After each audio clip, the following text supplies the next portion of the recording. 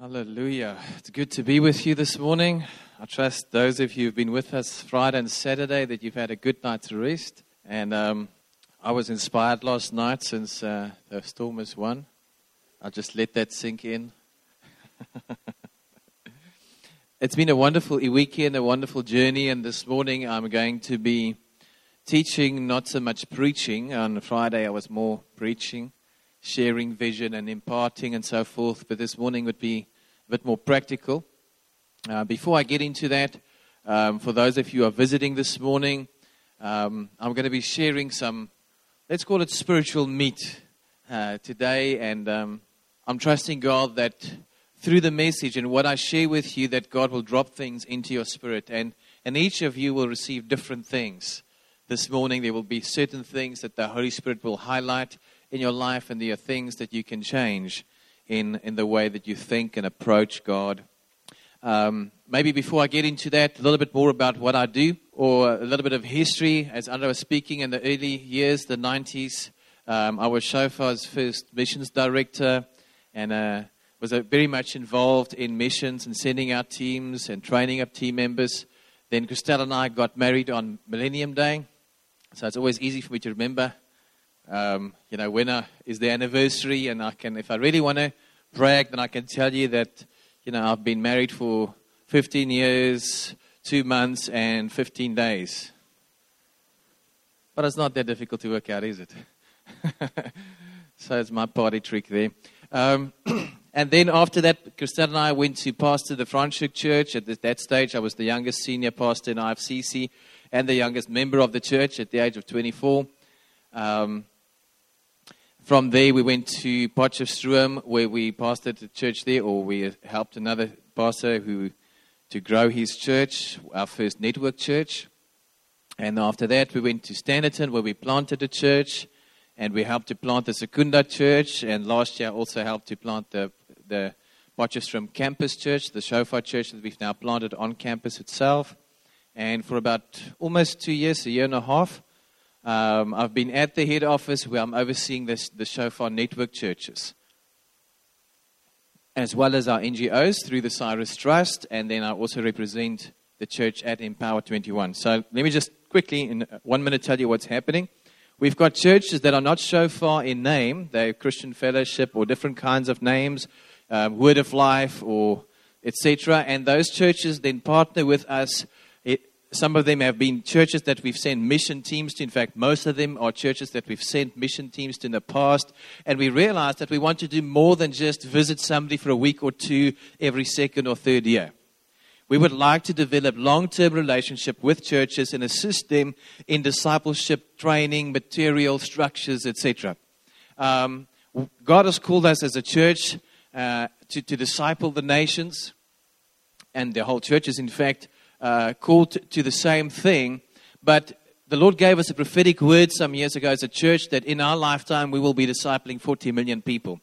Now, at the current growth rate of Shofar South Africa or international, we'll reach that goal in terms of membership in 81 years from now, which is a bit too long. Amen? So I don't think I'm going to live another 81 years. So we are empowering existing churches to help with the discipleship process. In other words, it's indirect discipleship. We are helping them, equipping them, and they do the work ourselves. So the network churches have grown from about 10 churches when I started a year and a half ago. In 2013, plus minus 400 churches joined the network, and last year 700 churches joined the network, and they're coming in groups of hundreds from different countries. And it's just amazing to see how God is adding people to us. And so this year is preparation for launching Bible school in Zimbabwe. Zambia has already got Bible school for a number of years, and we'll take it to Burundi and a few other places. So we're hoping that by next year we'll have plus minus 500 Bible schools at least. That's being rolled out in Zimbabwe, Zambia, etc. And we need some help in those things to make it work and to make it happen. In terms of our mission teams that will help to impart the foundation series, etc. Anybody want to get involved with that? Hallelujah. Then with Empower 21, that's the bigger group movement that we belong to as Shofar. And it's It's a word from the Lord. God has been speaking to great leaders across the world, spirit-filled leaders from Pentecostal and charismatic churches to say, come together, work together for global evangelism and discipleship. So more than 65 million people are already part of that. The world has been divided into 12 regions, of which English-speaking Africa is one, French-speaking Africa is another one. And so Pastor Fred and myself are serving on the African Cabinet, and I've been elected there as the Assistant Secretary for the African Cabinet. So it's my job to travel the continent, to meet the key leaders of every country, to get people to get connected in groups of literally hundreds at a time. Some leaders have got thousands of churches, and they're coming in. Apostle Apoko, who's the chairman, he's got 30,000 churches. The other co-chairman has got 8,000 churches. And these are the kind of people that God is bringing together on our continent. So I've got a little picture there for you from last year's conference in Ghana. The guys with the earphones are the French guys. They're listening to interpretation. 2,500 pastors from 30 different nations in Africa already coming together. Isn't that amazing? As God is uniting His church and God is building His church. Remember what Jesus said, I will build my church and the gates of hell shall not prevail against it. Amen. So there are exciting things that's happening. In May, the world is coming together for the global conference in Jerusalem from 20 to 25 May. And you're invited, by the way, to go with. So if you want to go, you can get the details from Pastor Andre. But the closing date is soon, so you'll need to speak to him tomorrow. Okay. You guys are extremely quiet. I'm going to have to get you to make some noise. Otherwise, I'm going to feel very lonely up here. So just tell the person next to you or ask the question, are you ready? And if they don't look ready, shake them or tickle them or get some life into them. So let's get into the message. You know, when we talk about prayer, I get different responses. Sometimes if I call people to the front, if I just pick somebody randomly and I say, okay, come, would you lead prayer for us now for about 5 minutes? Then I'm sure that there would be some people in the room that would feel a little bit uncomfortable. And if I were to pick you, you would sort of, you know, when the teacher asks a question at school and you sort of just, there's different strategies. Some sit back like this and others really study their work. You know, you don't want to make eye contact. That was normally my strategy. As long as I don't make eye contact, she won't pick me. And it worked most of the time, actually. So if you're still at school, you might adopt that strategy. But why is it that people would have a response like that? Why is it that when you invite somebody to pray in front of the school or pray in front of the church or pray in front of a large group that we get scared or somehow we don't feel confident in praying? I think it's because we have a wrong idea of what prayer is. It's because we think that somehow there's this perfect poetic kind of prayers that we need to pray, and it's almost like a mini performance, and maybe my performance is not going to be good. Maybe I'm not going to be able to pray in the right way. Maybe people are going to laugh at my prayers. But the reality is when we sit and chat one with another, we're not afraid. If I use the school example again, you know, the kids would chat with their friends, and the teacher can't keep them quiet. But come and stand in front of the class and all of a sudden now you're scared. Why are we scared? Because we don't know what prayer is. Prayer is speaking to your best friend. So if you're not afraid to speak to your best friend in class next to you, why would you be afraid to speak to your best friend where others can watch as well? Or see or hear? So my definition for prayer is very simply this. Prayer is talking to God. And God is our friend. He's not our buddy. He's not our chummy. But He is our Father. He is friendly towards us. He is not someone far away, not from a distance. You know that song? From a distance, God is watching us. And then people are, oh, He's watching me. No. God is real, God is here, God is inside of us. We are the temples of the Holy Spirit. And when we speak to Him, we can speak to Him with confidence, with boldness, as if He is our friend, because He is, in fact, our friend. Hallelujah. And so I want to move on from just general prayer and speaking to God to terms we call intercession and spiritual warfare. Two things we don't often teach about in church itself. Sometimes we have special prayer meetings and you have the special intercessors or the spiritual warrior guys. And I want to tell you that I don't really believe in that, because we are all called to pray. We are all called to intercede, and we are all in the battle, whether we like to know it or not. We are in a spiritual war, whether you like to know it or not. The day you become born again, you become an enemy of Satan. And so you are at war, and you need to learn how to fight in the spiritual realm. We need to know how to exercise the authority that God has given us. So to give you a short definition for intercession, it is simply to pray on behalf of someone else.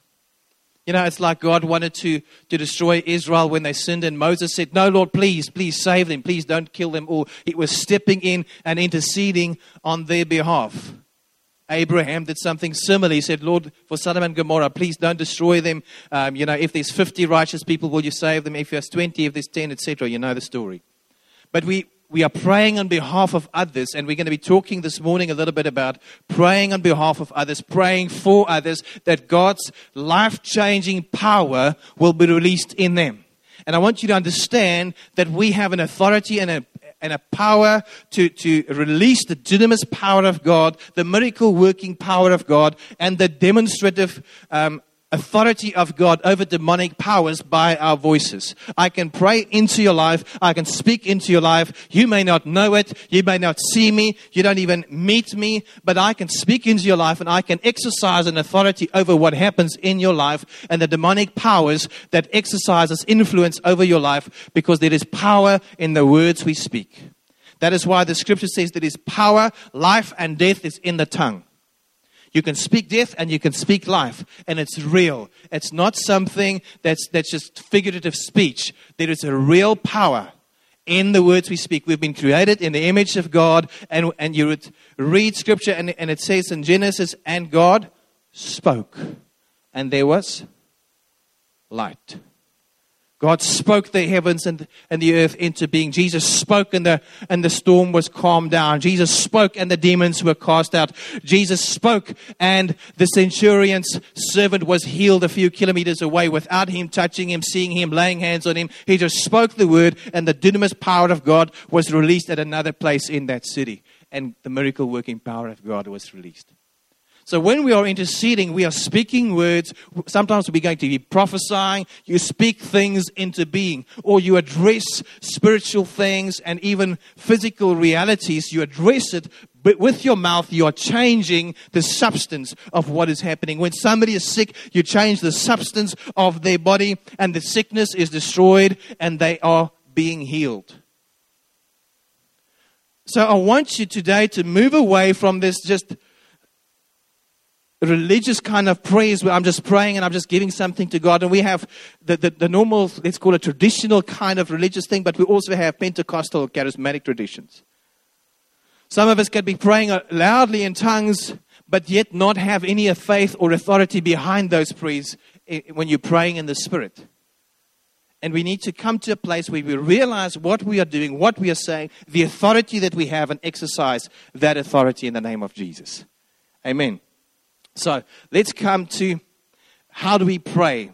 I'll get to spiritual warfare. Maybe I'll just give you the definition of spiritual warfare quickly before we get going. Spiritual warfare, if intercession is praying on behalf of others, spiritual warfare is addressing demonic powers and demons and forces and curses, etc. You address it, you bind it, you break it, you chase it away. Okay, that's more or less it. Is that okay? Short definition? Okay.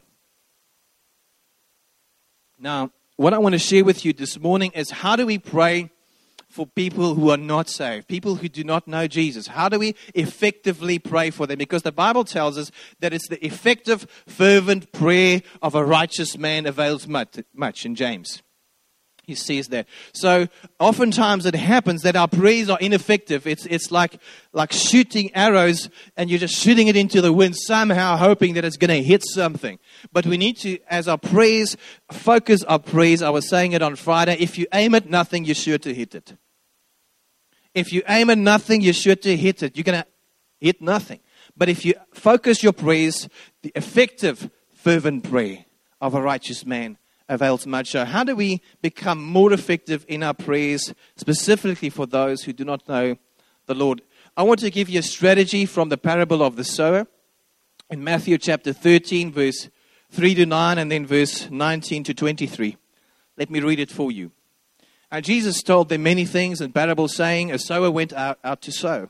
And as he sowed, some seeds fell along the path, and the birds came and devoured them. Other seeds fell on rocky ground where they did not have much soil. And immediately they sprang up, since they had no depth of soil. But when the sun rose, they were scorched. And since they had no root, they withered away. Other seeds fell among thorns. The thorns grew up and choked them. Other seeds fell on good soil and produced grain, some 100-fold, some 60, some 30. He who has ears, let him hear. Verse 19. When anyone hears the word of the kingdom and does not understand it, the evil one comes and snatches away what has been sown in his heart. This is what was sown along the path. As for what was sown on rocky ground, this is the one who hears the word and immediately receives it with joy, yet he has no root in himself, but endures for a while, and when tribulation or persecution arises on account of the word, immediately he falls away. For what was sown among thorns, this is the one who hears the word, but the cares of the world and the deceitfulness of riches choke the word, and it proves unfruitful. As for what was sown on good soil, this is the one who hears the word and understands it. He indeed bears fruit and yields in one case 100-fold, in another 60, and in another 30-fold. So he speaks about the good soil, and when the seed of God or the word of God falls on that good soil, it produces 30-fold, 60-fold, or 100-fold. In other words, that's not 30% or 60%, it's 60 times what was God has given you. So in other words, if you are good soil here, and I'm giving you a word today, some of you even here in this very room are battling just to stay awake. I can see that, and I can see that Satan is trying to snatch even the message I'm preaching. And I'm going to pray for you right now, in a few minutes, to stop that. But let's trust that today this is good soil. Then it means that the word that I'm speaking to you now is supposed to produce in your life 30 times, 60 times, 100 times the effect of what I've given to you today. Are you willing to take the seed and to multiply it? Amen? Are you ready to do that? Hallelujah. So let's look at the other three. The first one is the path where there was, it's sort of hardish, but it's a well-trodden road, and it's basically that there's no understanding. In other words, they can't really take root. There's no depth for the seed to the root to take in. But there's a hardness of heart and there's a lack of understanding. It's as if there's people that you're wanting to testify to, you want to share the gospel with them, but they just don't understand. They don't have a comprehension of what you're trying to say to them. Then there are the second group. That's the weeds, and this is the most common one, which means it's sin. So, for example, there might be somebody that you're praying for, and they're addicted to alcohol, or the guy loves the girls too much, and he just can't let the girls go. I mean, we all know people like that, eh? Amen? Many of us were like that ourselves, where somebody's in drugs, somebody's lying, somebody's swearing, somebody's under a lot of pressure through friendships, peer pressure. And we identify these forces that work into their lives. Now, for every sin, I want to tell you that there's a demonic force that enhances that sin. Sin opens the door for demonic work in our lives. That doesn't mean we're all demon-possessed. There's just demonic work and an enhancement or a strengthening or a boosting that takes place through demonic powers, which we allow into our lives through the open door of sin. And this is true for everybody in the world. So when we pray for the people on stony ground or those with weeds, so let me get to the third one first before we get into how we pray. The third one is stony or shallow ground. It's the inability to stand against peer pressure and persecution, and especially persecution. When that persecution comes, then they just wither away, they just back away, and they're unable to stand. Now, let me get practical. How do you pray for your friends? If you've got a friend and this person is entangled with some kind of a sin, or there's a hardness of heart. Maybe someone in their family died and they blame God for it. Do you know people like that? Maybe they've prayed a prayer and the prayer wasn't answered and they've got this hardness in the heart against God. You can pray for a hardened heart to get softened. So focus your prayer and say, Father, I pray for Kwesi or for Sunny, and Lord, I pray that you will soften her heart, that you will soften his heart in Jesus' name. Father, I stand on the word and that says that you are able to turn the heart of a king. You have hardened the heart of Pharaoh and you've softened the heart of Pharaoh. The hearts of men and women are in your hands. Father, in the name of Jesus, I pray for Kwesi van der Merwe. And I pray that Kwesi van der Merwe will have a soft heart in Jesus' name. And you keep on praying until you see that heart becoming softened. You have an authority and an ability to pray and to speak things into being. It's not like we're manipulating people or like we're doing voodoo or something, you know. That's not what I'm talking about.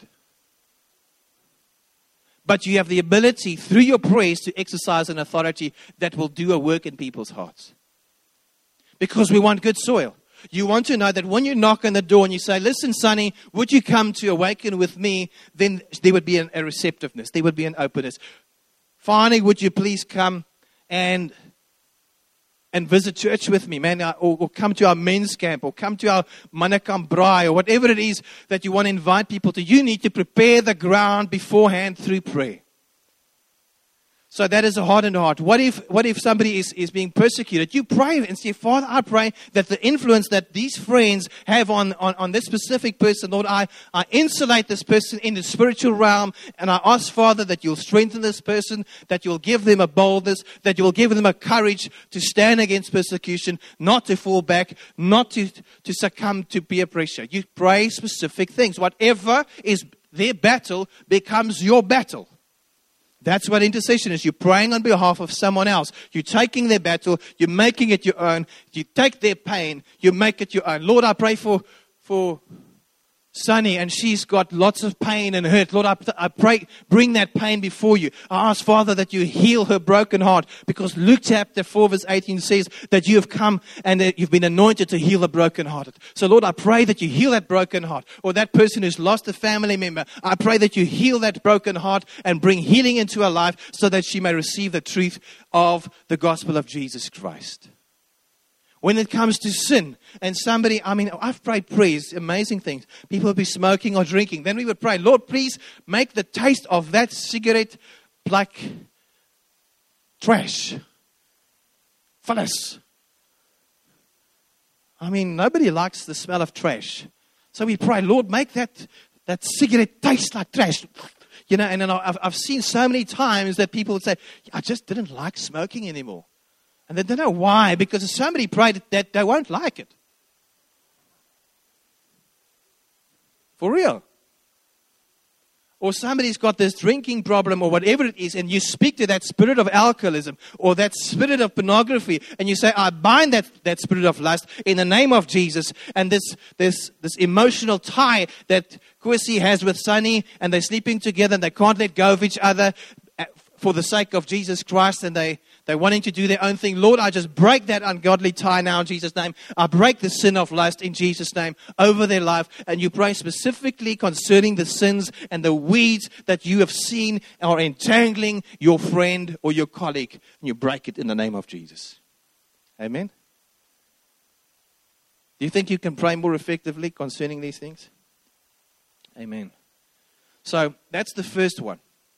Second one is we pray for veils to be removed. The Bible says that Satan casts a veil over people's eyes, and you can actually pray and command that veil to be lifted in the name of Jesus. Let's look at 2 Corinthians 3 verse 14.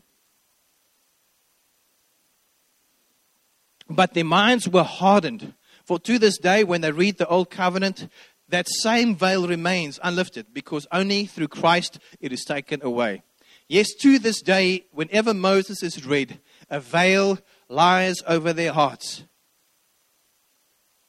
But when one turns to the Lord, the veil is removed. 2 Kings chapter 16 verse 17. I'm not going to read that. I'm just going to tell you the story. It's the story of where Elisha is training up Gehazi. Elisha's training up Gehazi, his servant, in the same way that Elijah trained up Elisha. Okay, are you with me on this one? So it's a discipleship thing, and he's learning and he's serving.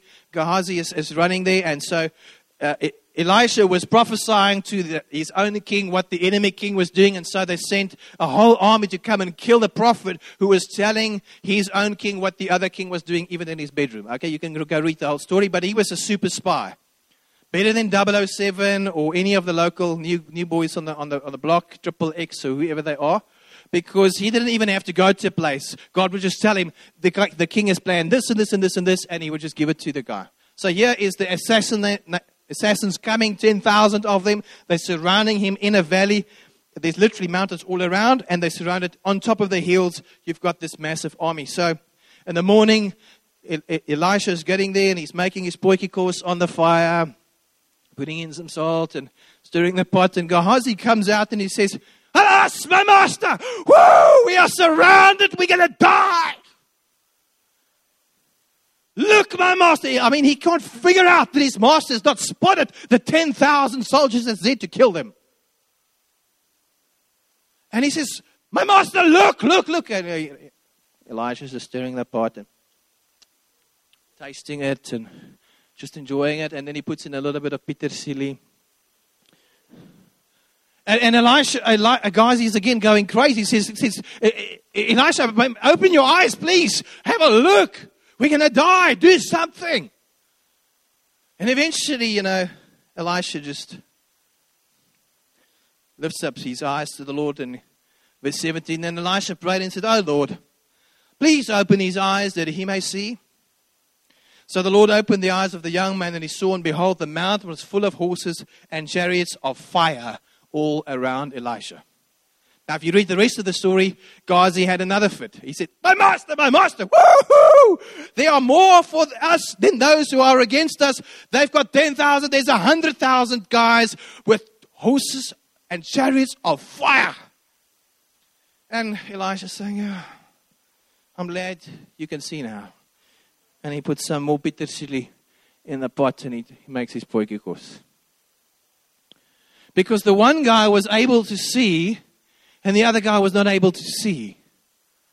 Nothing changed in what was there. The only thing that changed was the one guy's eyes open up.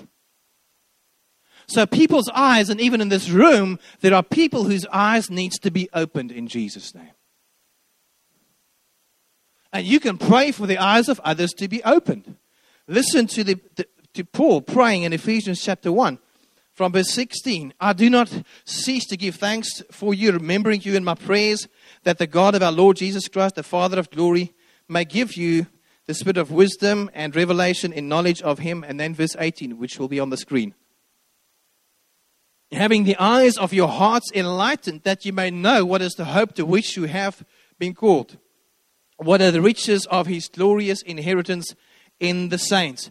Paul is praying for the whole of the Ephesian church, and he's saying, I pray that your spiritual eyes will be opened, that you can see the love of God, the power of God, the inheritance that you have, that which is in you, because then you will not be passive. You will not be sitting around waiting for life to happen, waiting for some kind of revival to happen. You will make it happen, and that's what we spoke about on Friday. That as leaders in God's kingdom, we need to make things happen. But we're not making things happen because we don't see in the spiritual realm. We don't see who we are in Christ. We don't see the authority that we have to wield it and to open it up. And so if you would be wise this morning, you would pray with me that God would open your eyes. Before you even start to pray for others, that their eyes may be open. But we have an ability to lift the veils that's over people's eyes. And it's not happening. Why not? Because we don't pray. The Bible says you do not have because you do not ask. We need to ask. So let us pray just before we carry on. Father, I pray in the name of Jesus that every disturbance in this building be silenced now in Jesus' name. Every thought that is here to come and take people's minds captive and to steal away from the seed of the word this morning, I bind that in Jesus' name. I break its power and every distraction's power in Jesus' name. And I say be gone in Jesus' name. And Father, I pray that this morning you will open our minds, you will open our hearts, lift the veils from our eyes, spiritually speaking in Jesus' name, that we may see, that we may hear the reality of life in the kingdom of God.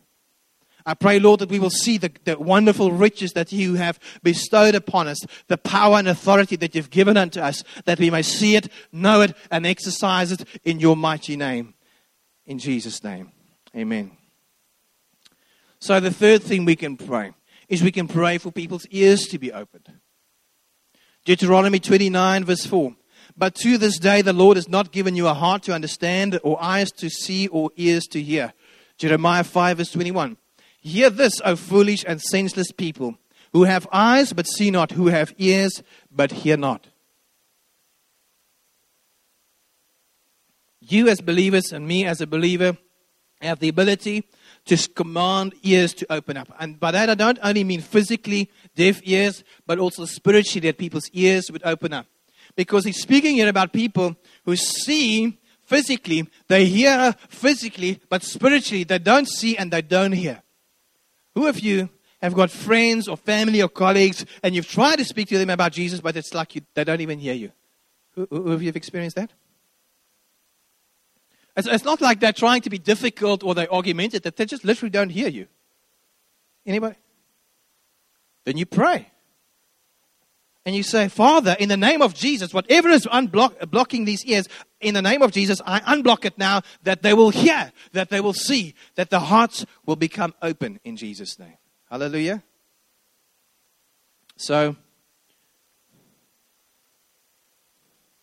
as we pray for people, for their hearts and eyes and ears to be open, we also need to have a heart for people.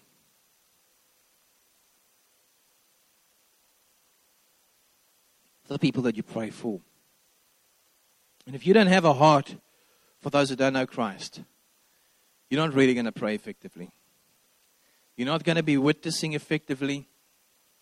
Because if I say to you, in this bottle, ladies and gentlemen, people of East London, I have a wonderful cure.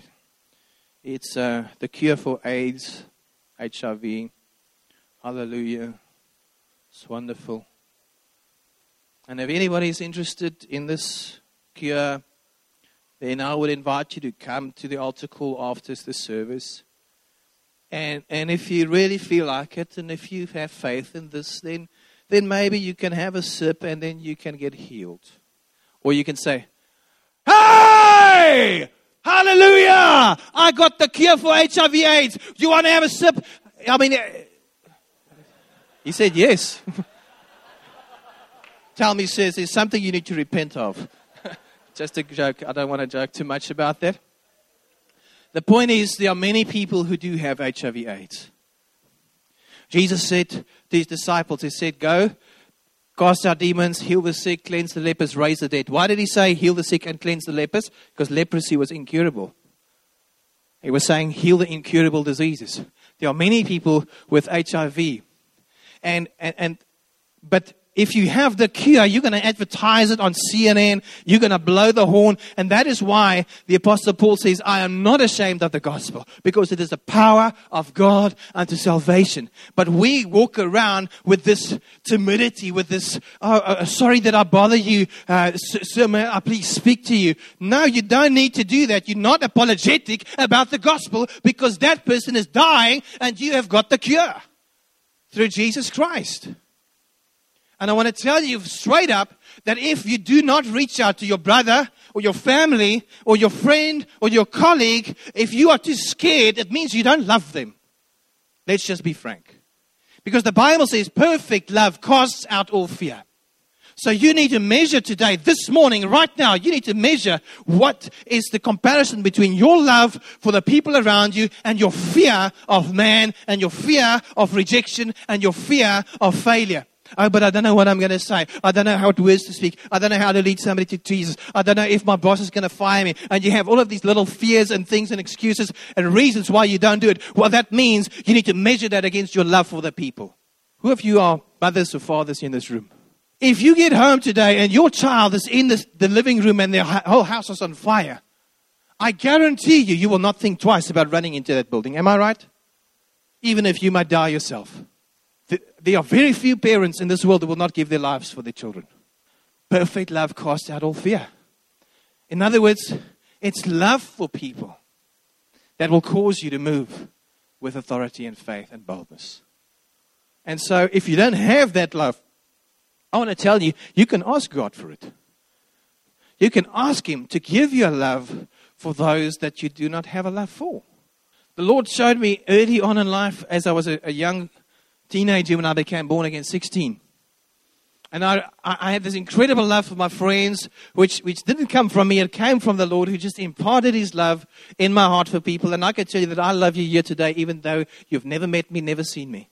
And by that I don't mean romantic friendship love, that we have a braai every week. It just means that I have the agape love, the unconditional love for you. But let me tell you a story. At the age of 16 or 17, maybe 17 years old, I was in hostel, and every second weekend I would go home, and there was a little caravan behind the back of the house, and I claimed that as my space, I was the eldest, and I claimed this is my freedom. And I would be there, and one Saturday morning I was praying for my friends, and the compassion of God came upon me, and I just saw that my friends are going to hell, and that hell is real, and it is now. It's not like one day they're going to go to hell. They are on their way to hell as it is. And if I don't do something to change that, they will end up there for sure and for certain. And I was praying, and as I was praying, I was just crying and crying, but I had no tissues or toilet paper there. So you know what happens when you cry a lot? Sometimes your nose starts running, eh? So I used my one hand like a bucket, and I was catching everything here, and I kept on praying for another hour or so, and then my bucket came full. Used my other hand. And so I was praying like this, and my whole face was red with crying and tears and stuff. And then my dad came in because he was looking for me. I mean, what's his 17-year-old son doing in a caravan the whole Saturday morning? I mean, really, there's more to life than sitting in your caravan. And he walked in there and he saw me, and he had this massive fright, and he became deathly pale and silent, and he realized, he said, Anton, what's wrong? Now, I could just imagine what's going through his mind. Maybe there's a girl that's pregnant, or I failed some 5 subjects or something, but there's major problems here. And I said to him, no, Dad, nothing's wrong. I'm just crying for my friends that are going to hell. And I'm praying for them. My dad stood there. He didn't know what to say for about a minute or so. He said, okay. Turned around, and he walked out. And that day changed my father's life. From that very moment, my dad started to evangelize his fellow businessmen. He started to join the Christian Businessmen Committee in Durbanville, and he started to have business outreaches and to try and lead people to Christ. And he did so until the day he died. In 2009, he died from Parkinson's disease. But my dad would struggle to walk, and he would shuffle like this. Literally, this was the speed he was walking. And he struggled to speak, and he would still go. And he would speak to people about Jesus. Because not even his incurable disease and his sickness that he had there could stop him from telling people about Jesus. Because one morning, he saw love in action. One morning, he suddenly saw the heart of God. And that's my cry to you this morning. Will you cry for others? You can use tissues. I want to talk to you about prayer and action. I demonstrated it yesterday. I'm not going to do it again, but I'll just share with you briefly. When we pray, we need to also act at the same time.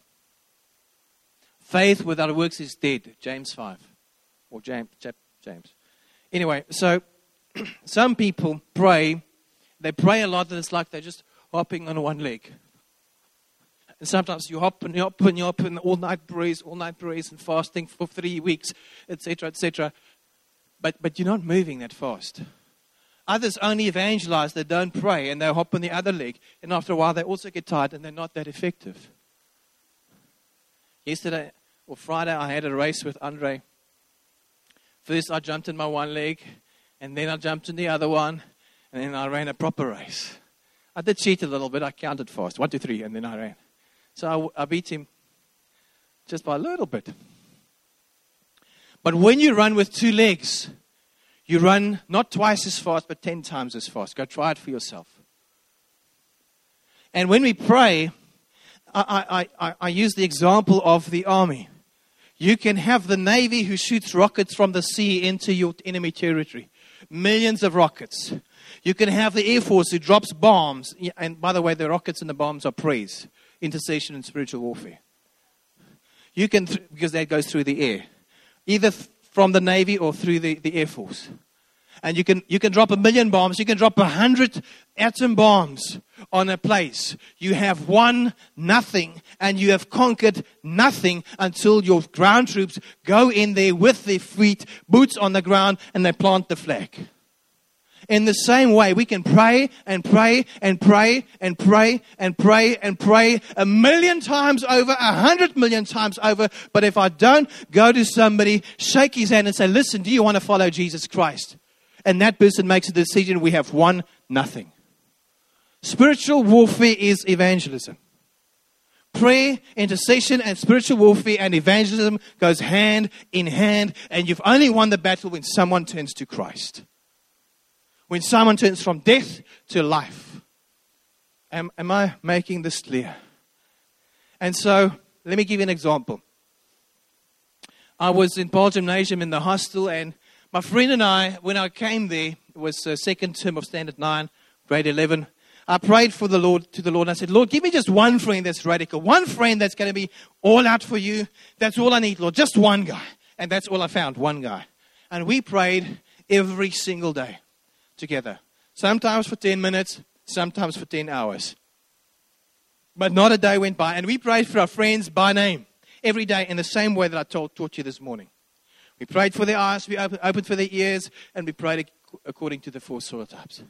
In that year and a half, before we finished matric, between him and myself, we led 250 of our friends in school to the Lord.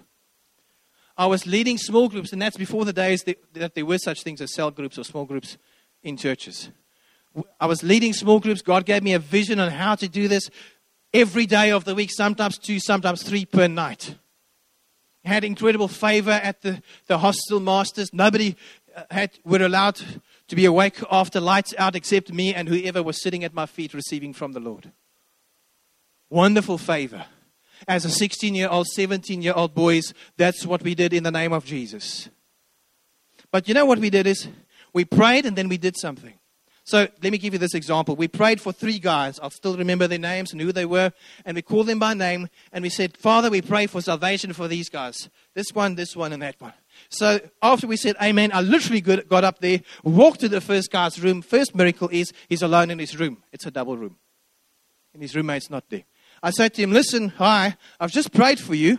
And I want to talk to you about Jesus. Is that okay? Can I sit down and talk to you about Jesus? He said, okay. Not apologetic. Remember my earlier demonstration? With a boldness and confidence, straight up, can I talk to you about Jesus? I've prayed for you, and there's a message, there's an urgent message that I must share with you, that God has laid in my heart for you.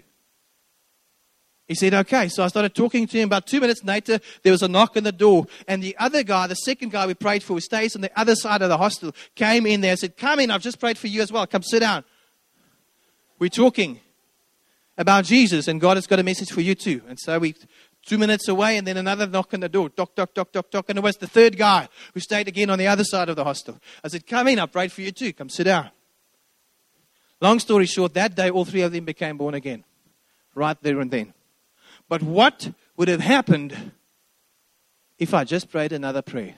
Instead of taking my 2 feet and walking to the guy's house or to his door, knock on his door and say, listen, I've come to speak to you about Jesus. Can I do that now?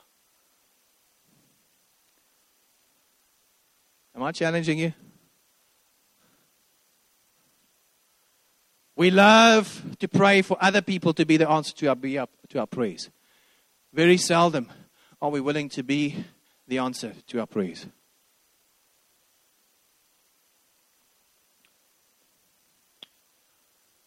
So the first question I asked is, how do we pray for the lost? Second point I want to bring to you is praying with authority and faith. I was giving the example on Friday, and I think I'll repeat it quickly. Most of you know what a Rottweiler looks like. Amen? And most of us don't like them. And I don't know how many of you have been chased by them, but I delivered newspapers for 8 years of my life on my bicycle, not with a motorbike.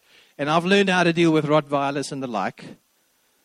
I had my strategies of how to hit them with my bicycle and so forth. But most people, if there would be a Rottweiler coming in that door with rabies and he's got foam all over his mouth and he's coming in, he's growling, this,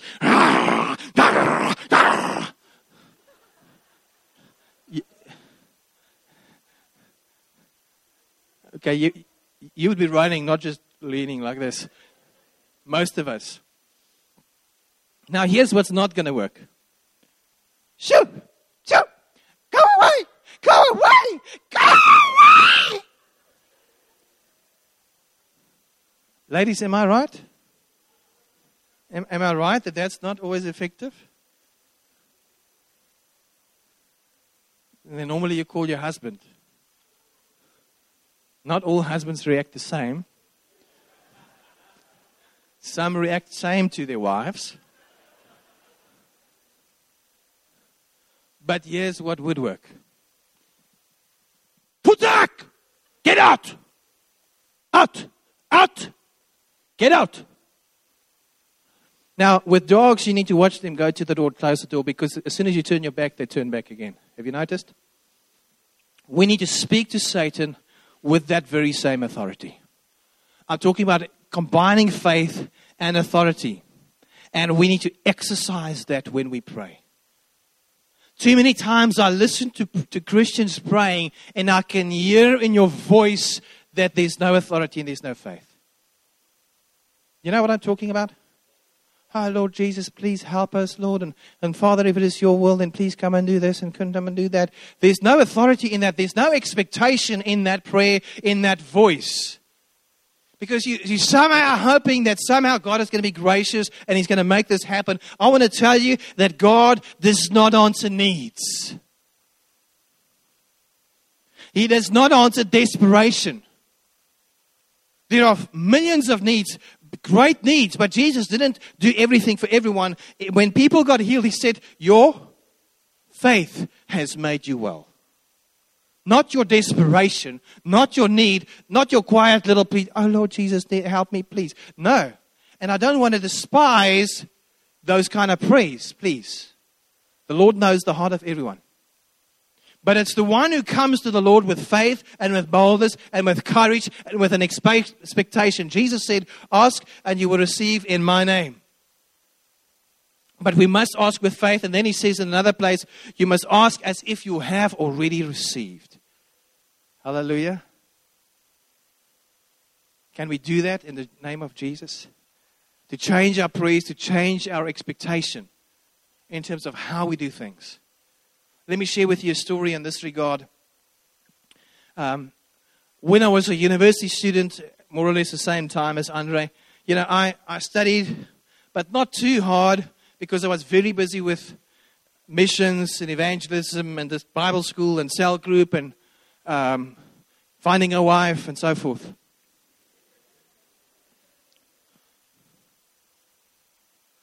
And so I remember one day, I was very busy with missions and stuff, and I needed to get an extension on one of my assignments I had to hand in. And a number of my friends went to the same professor asking for extension, and he said no to all of them.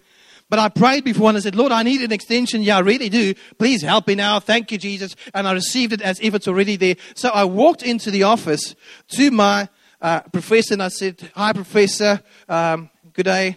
I just need to come and speak to you about an urgent extension that I really need. And I'd like to know if it would be possible and if you could just sign my form for me, please. Thank you. Because I'm going to go on a mission trip. He said, yeah, okay. And he signed. And I was the only guy in the whole class that got it. Because I spoke to him as if it was already done. I didn't come there to negotiate. And please don't think of me as arrogant. I'm not talking about arrogance or presumption. I'm talking about a way that you have a faith, and that faith also changes the way you act, the way you speak, the way you engage, even with authority figures. when you go for a job interview. You go to that job interview as if the job was already yours. You don't go in there shy. Oh, sir, I'd really love to work for your company. You say, no.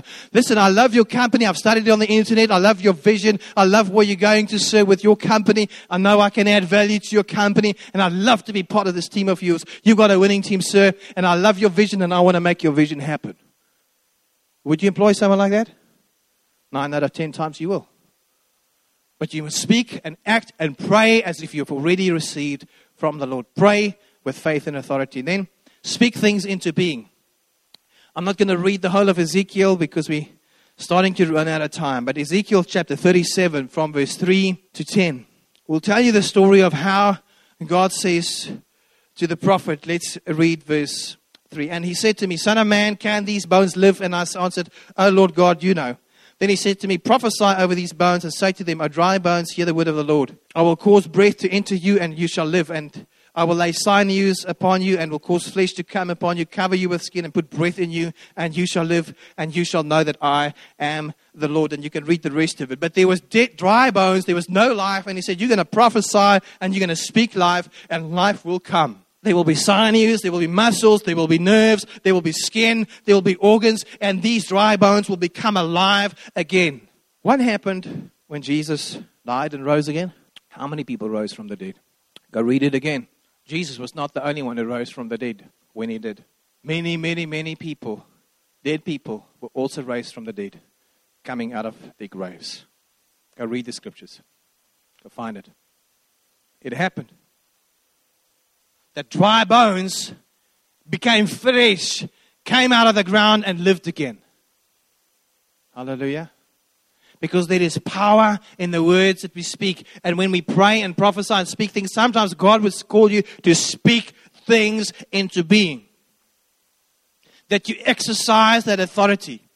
Let me tell you, have you seen those little globes? I don't think you've introduced them yet. But you're going to all get these little globes, earth globes, that you can hold in your hand like a baseball ball size. And we're going to pray for the nations week on week on week, and you can have them in your house and pray with your family for the nations and so forth. But many years ago, when Andre and I were students, we would be praying in our cell groups, and every cell group had to adopt a country, and you would read up about that country, and you would have a flag of that country, and we would study the politics and the news and whatever in that nation and the Christian ministers there, and we would pray for that nation. And we picked Sudan.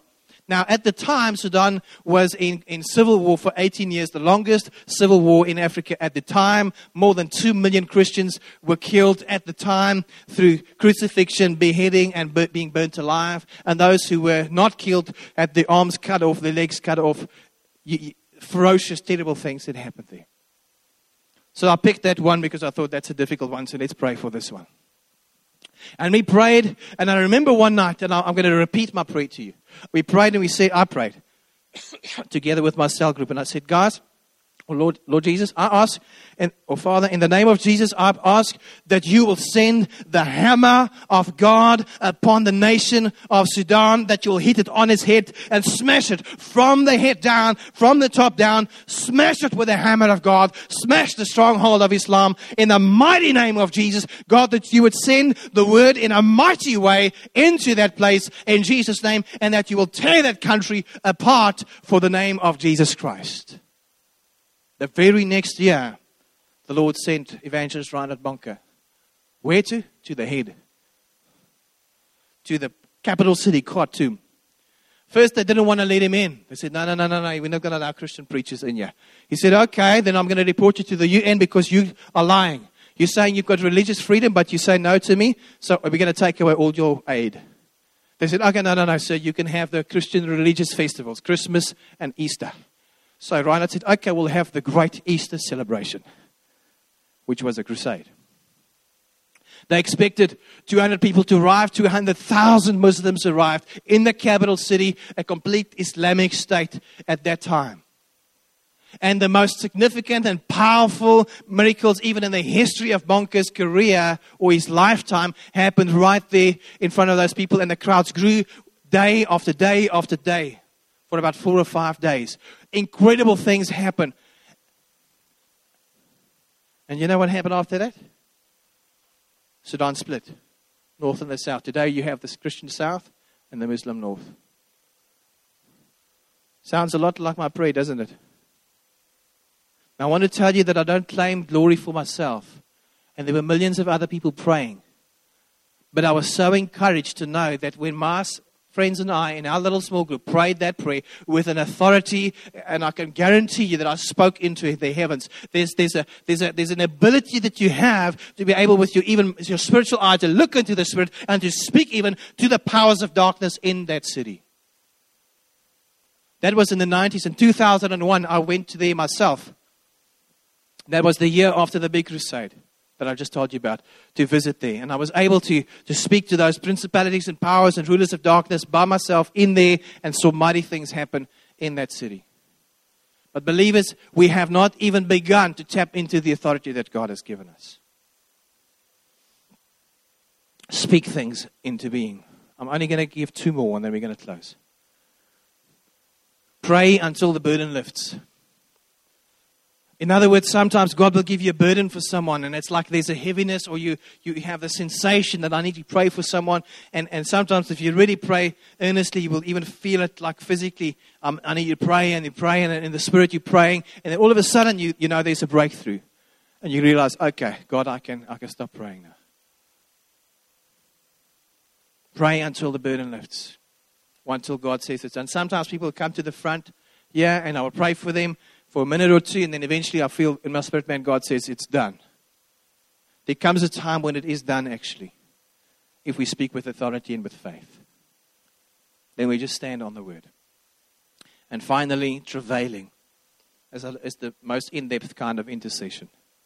Travail is when you take another person's burden upon yourself to such an extent like it really becomes your own. Somebody's got back pain and they feel like you've got back pain yourself. Somebody has got stomach cancer and you feel like you've got this pain inside of your stomach, and you're praying and you're praying and you're praying and you speak to that cancer. You say, in the name of Jesus, cancer, you shall die, you shall be cast out of this body, and the body shall be healed in Jesus' name.